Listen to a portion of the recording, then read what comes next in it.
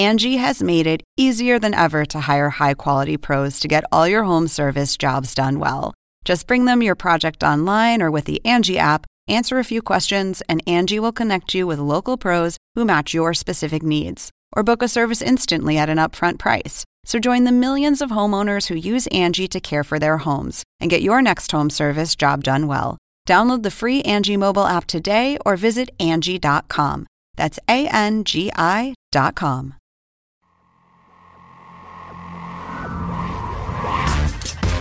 Welcome to this week's play-by-play of the Hang Time Podcast. Joining us now, TNT analyst Kevin McHale. I tell you what, for Vikings fans, Green Bay playing the Bears is like, do you want to get hung or do you want to get shot? With your hosts, Elliot Anderson stuffed it down behind his head, Sekou Smith and Lang Whitaker. The NBA's Executive Vice President of Basketball Operations, Stu Jackson, is joining us now on the podcast. I wanted to ask you, Stu, when players see you coming, do they get out of the way now? No, the worst thing that happened to me was caller ID. Sports editor of The Nation, Dave Zirin. Only the Knicks for $100 million would sign somebody with one eye and 2 microfracture surgeries. But shut my mouth.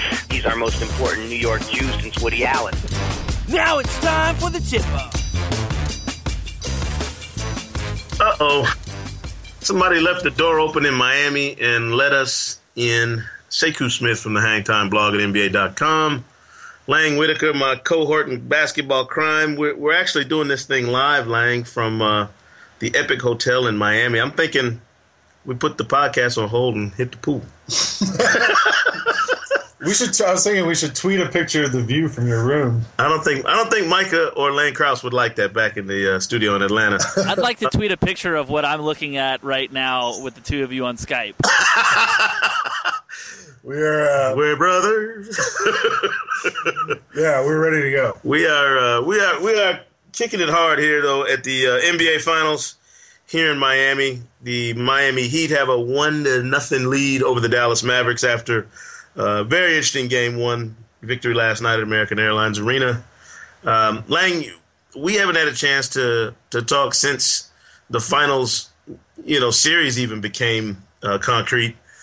Things got moved up, as opposed to starting on Thursday with the 5-game series in both the Eastern and Western Conference Finals. We got the matchup that everybody kind of knew was coming, though. Surprised at all after Game 1 at the way things broke down. Both teams shoot sub, 40%. LeBron and D Wade, surprise, take over the game at crunch time. Any surprises for you? I thought it was gonna. I didn't think it was gonna be as much of a defensive battle as it was. I was a little surprised by that. I mean, there was that stretch in the fourth quarter where nobody scored for about 4 minutes. I think we're saying, somebody please make a basket, anything. It was like the NCAA championship. But I'm not surprised Miami won Game 1 at least. I figured they were at home. They've been playing really well lately. I think Dallas is going to have to make some adjustments, obviously, because Miami really dictated, I thought, the whole game. Yeah. Offense and defense to them. I just thought Tyson Chandler, for him to play, 33 minutes and to come away with 4 rebounds. Miami out-rebounds them by, 6 offensive rebounds. They had 16 offensive rebounds to Dallas' 6, out-rebound them by 10. Those are the sorts of things, to me, that if you're the Dallas Mavericks and you already know you're dealing with 2 of the best 3 players in the world and Chris Bosh, who's right there in that top 15 to 20, you're asking for serious trouble. The fact that the game was still as close as it was, as poorly as the Mavericks shot, makes me think that this series is a lot longer than some people will assume it is after the way Miami won last night. I think a lot of people are probably thinking the Heat win this thing in 4 or 5 and it's done. I still see a six-game series probably. I don't think Dallas's bench is going to play as poorly as they did. Right. If you look at Peja and Barea played combined 32 minutes and had 2 points. Yeah. That's not going to happen again. Barea missed a lot of shots he usually makes, those runners and floaters and that kind of thing. Yeah.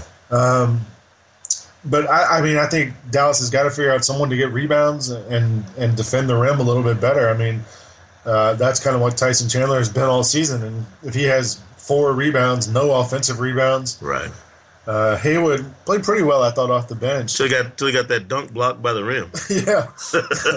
And Terry tried to dunk on LeBron. I think that was your. That was my favorite play of the night, Mike. I'm assuming you saw that, Micah, when Jet Terry cut to the middle of the lane and tried to rise up and dunk on LeBron, and they called a foul on LeBron. I'm not so sure. I don't want to get us in trouble. Thought he did. But No, I thought it was a. He kind of rode him past the rim. Yeah. But I thought he fouled him, but that's not why he missed the dunk. I just like that he went up for the dunk. I mean, that to me was.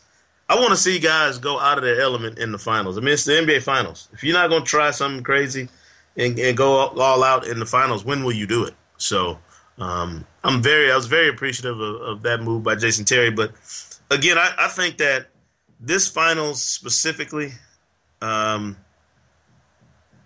game doesn't tell me much about either team. You know what I mean? Because I don't know that Miami's going to shoot that poorly again. So, I mean, who knows what we see in game two.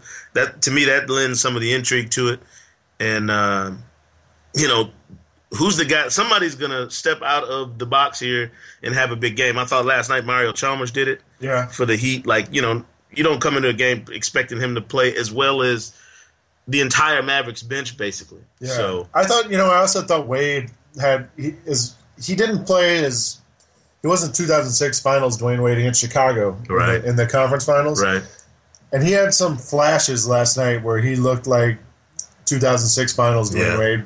There was that play at the end of the game where he fought for the rebound and he was reaching over someone's back and tipping it to himself.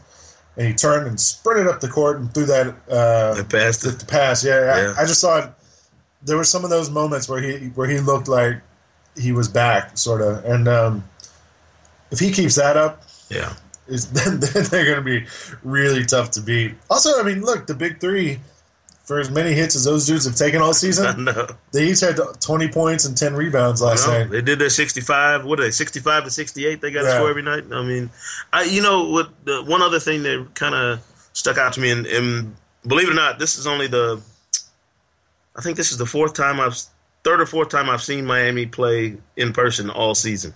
And I can't believe it took me an entire season to get down here, knowing that this is the one team that's kind of the marquee franchise in the league all year, or the newsmaker for sure.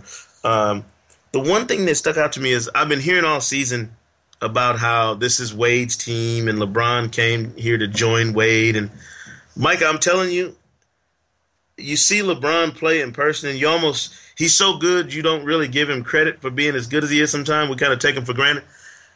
There's not a team, and I said this to Lang earlier, there's not a team in basketball that LeBron James in his prime will not be the man. To me, for all these people to say this is Wade's team and LeBron has to get in line behind Wade and he joined, LeBron always sticks out to me on the floor, whatever team he's on, no matter what anybody says. And I'm wondering, does it look like that to you watching it on television? Like, do you look at it and say, well, this is Wade's team and you wait for Wade to take over? Or does it seem like LeBron is kind of the bellwether for the Heat?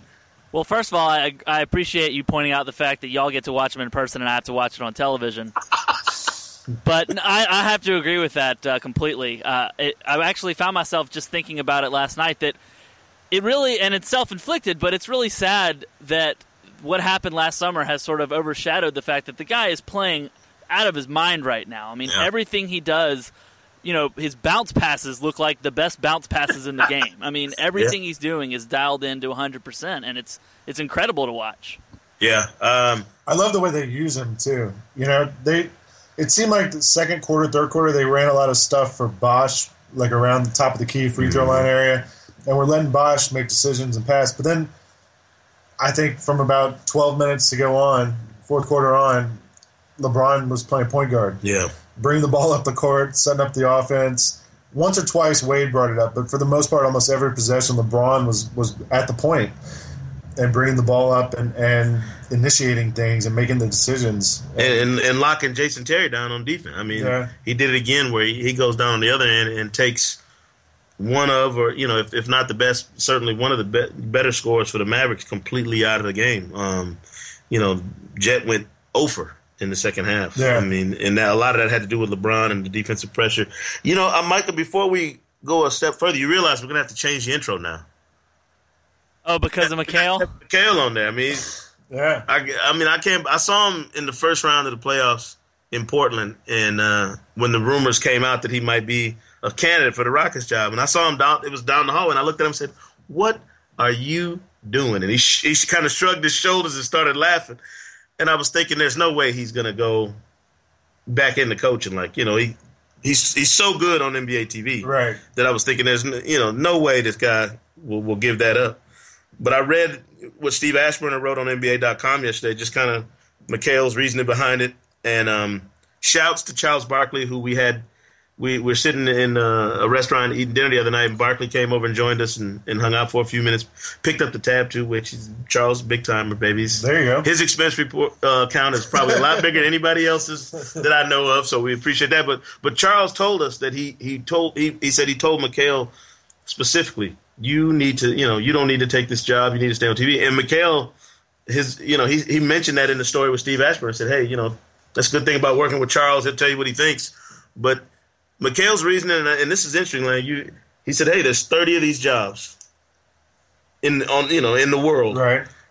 And the exclusivity of that sort of position, knowing that there are only so many of them, and that, hey, you only have so many opportunities to get one of them. Right. If you want to be a coach or a general manager or whatever, he felt like it was just the time, like he had to do it. But do you think Mikhail and the Rockets you think that's a good fit? I was telling someone yesterday, you remember that TV show we did on NBA TV 2 years ago? Yeah. And we taped the show on NBA TV. It was me and Sekou and DA and Mikhail. And we had the meeting first, and then we had to kill just a couple hours. And we just sat around with Mikhail and talked. And he was telling all these amazing stories. And I told someone, I was like, it was a different Mikhail than you see on TV. Right. Or that you kind of think would exist. And I can see why, as a player, you would like to play for that guy. Yeah. Because he had all these incredible stories, about when he was hanging out with Larry Bird and playing against Magic in the finals and all these things. And I think as a player that Mikhail not only means something to these guys, but he can relate to them and talk to them and they'll listen to him. And I would want to play for him, I think. So I can see why a team would be interested in bringing him in, and I think he would be a good fit. Especially if Yao comes back healthy. I'm curious to see how that would play in Houston with Mikhail there to sort of tutor him. You think we see Yao doing the up and under move? I don't know. A little bit of tutoring help. Working with Kevin Love. I mean, the guys Mikhail has gotten his hands on. Al Jefferson. All those guys he's had an impact on have seemed like they've soaked up some of that and been better because of it. I hate losing them. I hate losing them to a team, and I hate the fact that we'll have to bang on them at some point if they're not doing well. So I may have to recuse myself from further criticism of the Houston Rockets as long as Mikhail is running the show. But well, Mikhail's a funny guy, so if we have him on again when he's the coach of the Rockets, maybe he'll say something else that we can put in the intro. Yeah, well, I think in his honor, we need to leave the intro the way it is, and we'll change it only if he comes back on and says something crazier. So, Micah, the other thing that I don't know that people realize went on here last night is that NBA Commissioner David Stern talked before the game kicked off last night, and he and Adam Silver, Deputy Commissioner of the League, kind of addressed the looming, CBA negotiations. They actually scheduled some meetings here, that they didn't have on the calendar ahead of this. Today. It's going on. Yeah, it's going on today, actually. And I believe David Aldridge of TNT and the NBA TV is going to be over there, doing live reports from those negotiations, or those meetings rather, for NBA TV all afternoon. But the tone and the tenor of the conversation to me was much different than it's been in the past. It was almost encouraging. I'm probably getting too excited. I got excited just hearing how positive and proactive the talk was. So we wanted to definitely bring NBA Commissioner David Stern here on the podcast again to kind of school everybody on where we stand, with the deadline being basically 29 days away, and how that process is going to take place. So, Commissioner Stern, thanks for joining us again here on the podcast. We appreciate you coming on, knowing how busy you are. I'm always delighted to be here. Appreciate it. Giving you updates from the front. Yes, we appreciate that so much. for people who are maybe diving into this thing right now during the finals, and I know there are obviously millions and millions of fans who follow the season all the way through, but a lot of people, one of my sisters included, who dialed me up asking me about it yesterday, are stepping into it now when the finals hit. And what are the major hurdles we face in terms of the CBA negotiations and where we are right now? Like, what's the one thing or couple of things you could point to that will have to be hashed out in order for it to get done? Well, there are many things that have to be hashed out, but the most prominent issues, I guess you would call the money issues and the system issues. Mm. And the money issue finds us paying out 57% to the players. No industry can do that and be successful over the long haul. We've tried it. Our teams will be losing money this year, and we're at collective bargaining, and so this is the time when there has to be a reset. And the arguments back and forth, etc., that we make to the players is that we need to come up with a system that still keeps this union as the highest priced union, the highest salaried union in the world. That is to say, its membership makes on average $5 million apiece per year. And it's time for a step back so that the teams can return to profitability and keep this going. In addition, we want to come up with a competitive system where every team has the ability to compete for a championship over time if it's decently managed. And in order to do that, we're talking about a much harder cap, so you can have a disparity of payroll between, let's say, Lakers who spend over $100 million and the Kings who spend $43 million. And the way we're going to get to that is through a harder cap. And the other thing we want to do is to, I guess, find a way to ease underperforming individual contracts out of the system. Mm-hmm. Because that's not productive money being spent on players who are not contributing. And to that end, we're looking to lower the guarantees in individual contracts and make them shorter. And, there are lots of other issues, but I've just summarized the group for you. Sure. Commissioner Stern, it's Lane Whitaker from Slam. How did we get to this point? When this collective bargaining, the current agreement was signed, all these things that you guys are looking to change now. I mean, at the time, everyone thought these would work well, or how did we get to this? The world has changed. I'm in Miami. I'm reading about a hospital system with 11,000 workers. Right. That have just taken an 8% cut, and they're asked to be taking a 16 to 18% cut. We've got, government workers, automobile workers. The entire world has changed as companies deal with the new reality. And the new reality is owners are not willing to continue funding losses for their teams as those losses have gotten larger. And the reality is that it's getting more expensive to produce the same money. Those are risks the owners take. If the oil prices go above $100 a gallon and fuel costs on the players' chartered planes that we transport our players on go up, the owners eat that. It's harder to sell in this environment, so instead of selling one ticket for 41 games, you sell 4 tickets for 10 games. And you need a sales and a service and a personnel. Everything that we do has begun to cost more money. The players get 57% off the top, and or pretty much off the top. There are some deductions, to be fair. And so this is the place where you make the changes in collective bargaining when the old agreement expires, and the players know that, and the owners know that. Right. Commissioner, having been through this before and navigated this process once before, obviously, is there a difference in the discourse between the two sides this time around at the same stage compared to before? Like, is there having that history? Is there a different tone to how things are going, or is it negotiations as usual? I think the tone is a little bit more positive. Mm-hmm. This is Billy, Hunter, and mine, I guess, our third time around. Right. I've done this a dozen times. The rhetoric. It's always fun to have a little bit of rhetoric, but you always expect some. It goes with the show, but the reality is that both sides have a pretty good understanding of what could be the abyss here.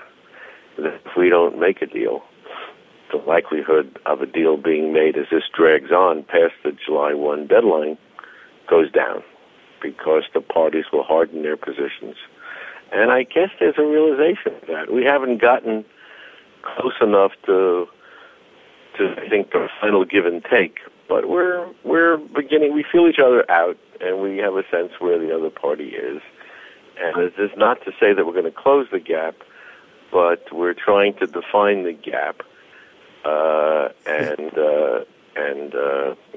see what we can do. And there's no animosity. The relationship is good. I'm sure there will be testy times ahead, especially if we don't make a deal. But it's it sort of goes with the turf of collective bargaining. Right. Commissioner, what is it like when you guys have these meetings? Is it you and Billy sitting in a couple of captain's chairs? Did I just short circuit your operation? No, I said, what, can you hear me all right? I said, what is it like? I hear you. I just heard a large, a groan of some kind under the system. Maybe you guys were just groaning. No. I said, I hear you fine. Okay. My question was, what is it like, just as someone who's never been in a collective bargaining session, what is it like when you guys have these meetings? Is it just you and Billy sitting down over lunch and talking, or is it all days with the? Well, it's actually everything. It's Adam Silver and me, and Billy Hunter, and Gary Hall, tragically, who died 2 weeks ago. Billy's general counsel. Then we bring in outside lawyers for some of the sessions and some other staff, and then we go to another kind of meeting where he brings a player or two and we bring an owner or two, which we did last week. This week we sent out an all-hands alert. People have vacations planned and the like, but we said any member of the NBA Labor Relations Committee who's available, come to South Beach for a Wednesday session, which I have to leave for at 11:15 Florida time, and Billy said the same thing to his executive committee, and so we're heading over to. We always go into actually the problem is we go to a very nice, comfortable room. We have lunch. There'll probably be 25 people with staff, players, owners, lawyers, and the like, and off we go for a session. And the tones are, I think, in this case, have been quite respectful, and it's sort of a joint view that the more time we spend, the more likely it is that we'll get someplace. But there's no guarantee. Right. Well, Commissioner, as much as I know you'd love to talk about the CBA all day long, I do want to ask you about the finals. And that would be nice. These the game last night, obviously, being game one of the finals, but the playoffs leading up to the finals. Most of the people I've run into on the road for the last 6 weeks or so have talked about how this is the most exciting finals they can remember, piggybacking off what a lot of people said was the most intriguing season they can remember in a long time. For you, all the seasons you've seen, did it have the same kind of intrigue for you watching it from your perspective, just not knowing how this thing would play out in Miami and everywhere else? I think there were so many neat storylines here. The aging Celtics, Kobe and the Lakers to start, the to-do about LeBron and the move to South Beach, the Dirk Nowitzki and Dallas with Jason Kidd, sort of defying the clock. Everything. Memphis and Oklahoma City. I was at. Those are just incredible cities having a great run. We really have had a wonderful playoffs featuring the youngsters and the not-so-youngsters, and it's really been quite enchanting in a way in terms of allowing fans to get acquainted with our players all through their own entry point. With some, it was Zach Randolph being reborn in Memphis. To others in Memphis, Marc Gasol, the unheralded brother, the little brother, but turning into a practically a third-team All-Star. Right. So we really there are so many stories that you can look at, and it really has caught the imagination of our old fans, but a bunch of new fans as well. Commissioner, I know you need to go and handle these negotiations, but I'm assuming we don't have much chance of getting you to make a prediction for the finals. Yeah, well, I'll tell you, the refereeing's going to be great. I have no doubt about it. That's my prediction, and our fans will enjoy it greatly. And that's all you're going to get out of me, guys. Appreciate it. Well, you don't need, if you need us to come over today to the negotiations, let us know. After practice, we're free. So. Yeah, we're in town. We're in town. One of the reporters suggested that we should, maybe put it on NBA TV. To negotiate the session. We can live with that. And I said no. We'll do it on NBA.com. So I'm thinking That's even better. That's even better. Okay. Thanks, guys. I'll talk to you. Thank you so much, Commissioner. We appreciate it. Bye-bye. So, again, Lang, I'm going to say it again. And the funny thing is, last night walking through the hallway or through the concourse at halftime of the game, Mark Spears and I of Yahoo Sports were walking, just kind of taking a breather, and we saw Billy Hunter. Right. Standing out on the concourse with one of his guys, and they were grabbing a snack. And we went over to talk to him, and he didn't hear what had been said in the commissioner's pregame press conference, So Mark kind of relayed to him what was said, and it was interesting, the reaction, because I was there in 2004 when both sides were having conversations with the media separately about the process. And again, that tone is so much different this time around. Like, I feel much better about where we could be in maybe 2 weeks, 3 weeks. Not that they're going to get a deal done before the deadline, but knowing that it's not going to be something that drags on and chokes a season or, kills half a season. I feel better right now with where we are, I think. In 2004, that was when was it an All-Star or the finals? The finals. Yeah, where they came out and they said, "Oh, by the way," kind of surprising. Well, yeah. And so I don't think we're close to like at game 2 them coming out and saying, "Oh, by the way, guys, it's all good." Yeah. But I think that everyone recognizes there's a lot at stake. Yeah. As good as this season's been, as good as the finals are, game 1 was, I think there's a lot of promise for these finals, and I think everyone realizes there's a lot there. Stern said last night something about he said, we want this to continue to go the way it's going, which is up, up, up, right, or straight up in the air, straight up. Yeah. He said the words straight and up together, which even whatever context he said them in, I just heard David Stern say straight up, and it kind of jolted me out of my checks. I'm thinking straight up. But no, it's the thing again that I mentioned. So many people have emailed or sent texts or commented on the blog on NBA.com about they loved seeing the young teams rise up in the playoffs and make, that it's kind of like everybody assumed this would be kind of a transitional changing of the guard year. Right. And then we end up getting that basically in the finals. No Celtics, no Lakers.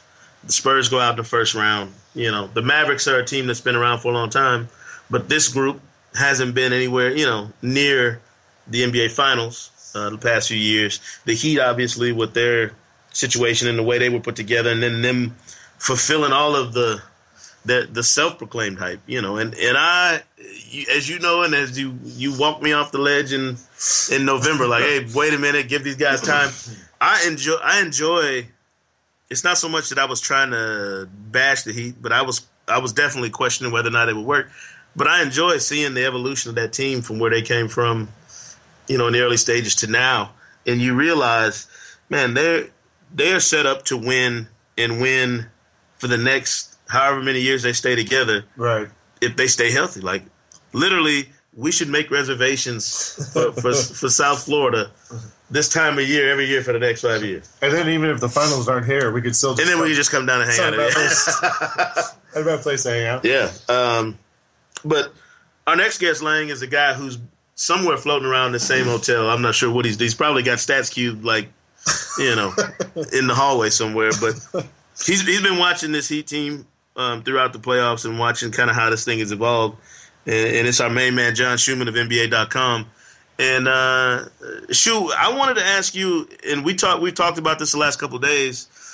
The Miami Heat offense, they shoot barely 39% from the floor, scored 92 points, and just completely hold the Mavericks down on the other side.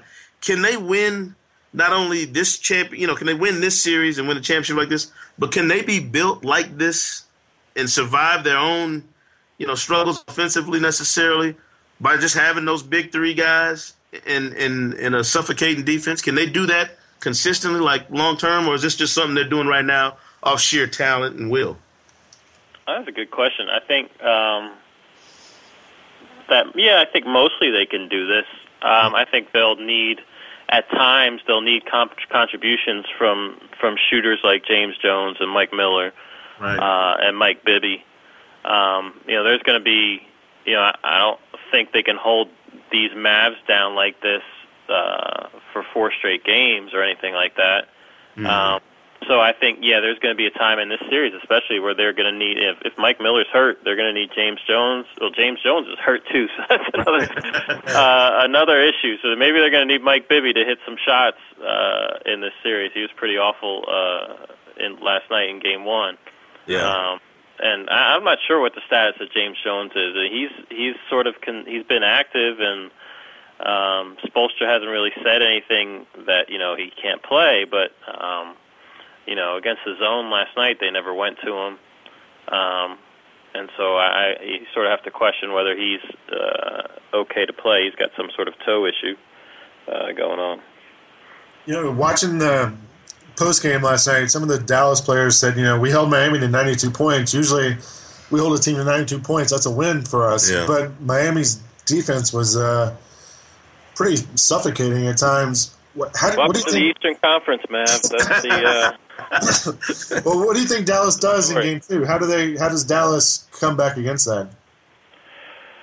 I mean, they got to put points on the board. I don't think you can ask them to do much better defensively. They're going to have to find ways to score. And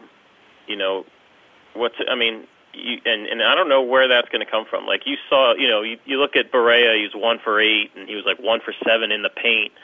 But I mean, that's what the Heat do. I mean, they contest shots in the paint. They make it. They have guys like Joel Anthony, Udonis Haslem, guys that just protect the rim. And the Bulls had ran into similar issues. Derrick Rose couldn't really get to the rim, and when he did, he couldn't really finish at the rim.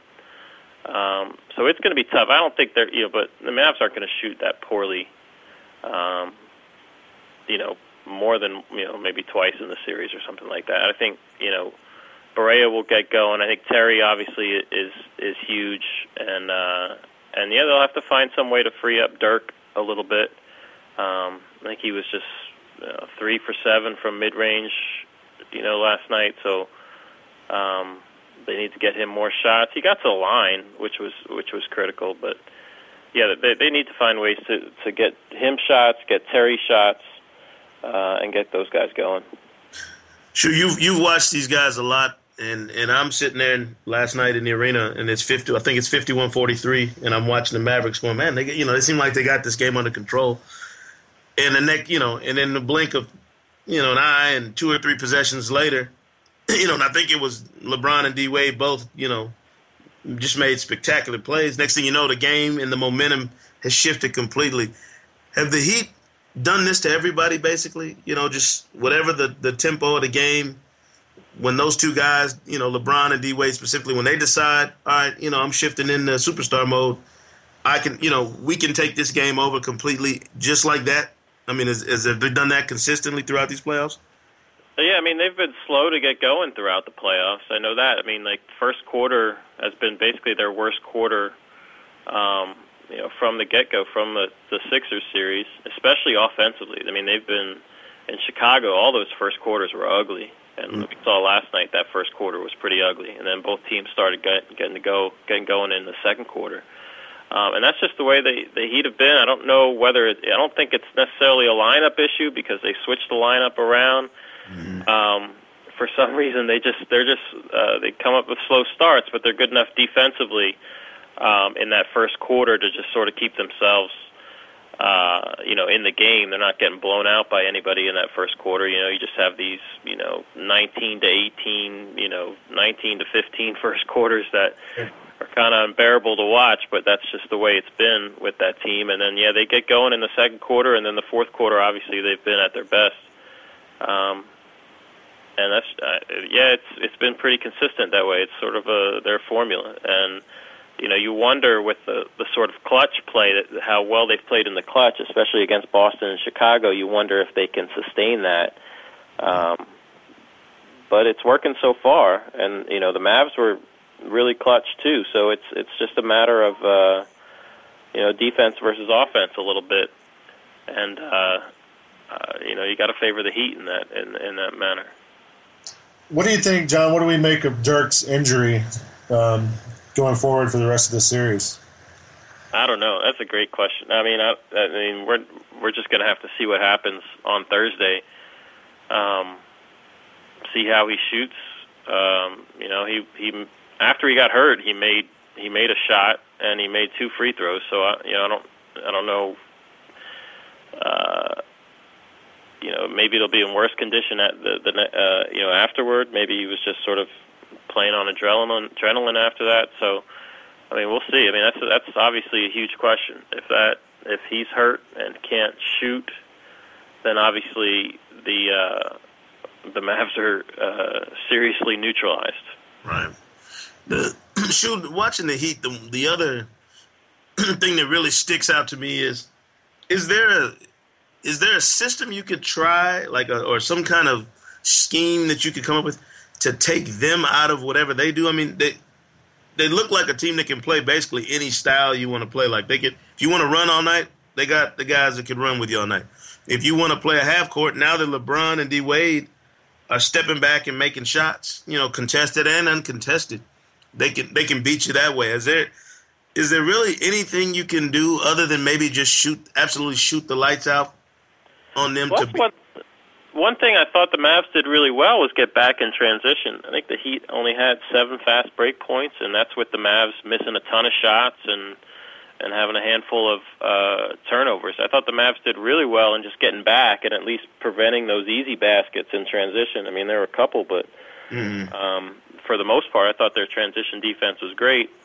And then, obviously they went to zone a lot, but I thought the Heat were very prepared for that, and they found some holes in the zone. A couple of those corner threes from Chalmers were against the zone, where he's just sort of roaming the baseline and finding the spot before that defender can find him, and they found him in the corner for a couple of those threes. So it'll be a matter of maybe using that zone, but being a little bit more aware of where those guys are. And then, when LeBron, like that shot at the end of the third quarter, where he sort of just hit a fadeaway 3 from the right wing, like at the buzzer. Rick Carlisle's face. I don't think there's a system that can stop that. Yeah. They haven't found one yet. Yeah. But I think Dallas would probably be okay with if LeBron's going to shoot that shot the entire game. Yeah. They'd probably be okay with that. Hey, one thing I like to see that. I like to see him just do that on every possession. I thought Spoelstra said something interesting post game when they asked him about the way that the Heat have been closing and playing, for lack of a better term, clutch in the fourth quarters. And he mentioned that during the regular season that's something they took a lot of heat for, but in the playoffs, he said almost every game has come down to that, and it's been they've kind of been tested a lot in the playoffs, and now I think I think we're kind of seeing that they know what they're doing. And how does that look to you? I mean, do you think that's why sort of LeBron and Wade are able to close these games out right now? Yeah, I mean, I think, the regular season stuff was a little bit overblown. I think clutch play, from a statistical standpoint, is a little random. So, right. In one case, it was overblown in the regular season, and in another case, maybe they're playing a little bit over their heads in the postseason. But you got to give them credit. I mean, LeBron has hit a ton of huge shots and a lot of threes. Yeah. In the playoffs, especially the Celtics series and the Chicago series. They weren't, he didn't shoot all that well in clutch moments against Philadelphia, but he's been great. And there's, we'll see if it lasts. We'll see if, and I think, a couple more of these games are going to come down to those moments. But what the Heat have that maybe the Mavs don't have is a better defense to stop the Mavs in those moments too, whereas you don't have to hit 50% of your shots in those sort of clutch moments if you're going to get stops 3 out of 4 times down the floor. So that's what the Heat have as their backbone, and that's sort of their fallback. And even if they're not hitting clutch shots, they're still getting stops, and that's maybe more important. Yeah, Shu, I know you got deadlines, obviously, but I wanted to ask you one last thing before we let you go. And I was thinking about it last night after the game when we shuttled back from the arena to the hotel here, and I keep hearing this thing that this is Wade's team, and I brought it up earlier to Lang and to Micah that this is Wade's team, and that LeBron joined Wade, and that even his biggest critics snarking and calling him Scottie Pippen and blah blah, and Wade is the Michael Jordan. Does it look to you like LeBron has taken some sort of backseat? Because to me it doesn't. To me it looks like whatever team LeBron James is on, he becomes the center of that team, whether anybody likes it or not, whether it makes sense or not. Just physically, the way he plays, the presence. Everybody says this is Wade County. This looks like LeBron's team to me, and I don't mean that to cast any aspersions on Dwayne Wade or to take anything from Wade, but this seems like LeBron's team to me. And I'm wondering what it looks like to you, having watched him as much as you have these last few weeks. I agree with that. I mean, I don't like to put labels on it like that, like, this is LeBron's team and Dwayne Wade is number 2.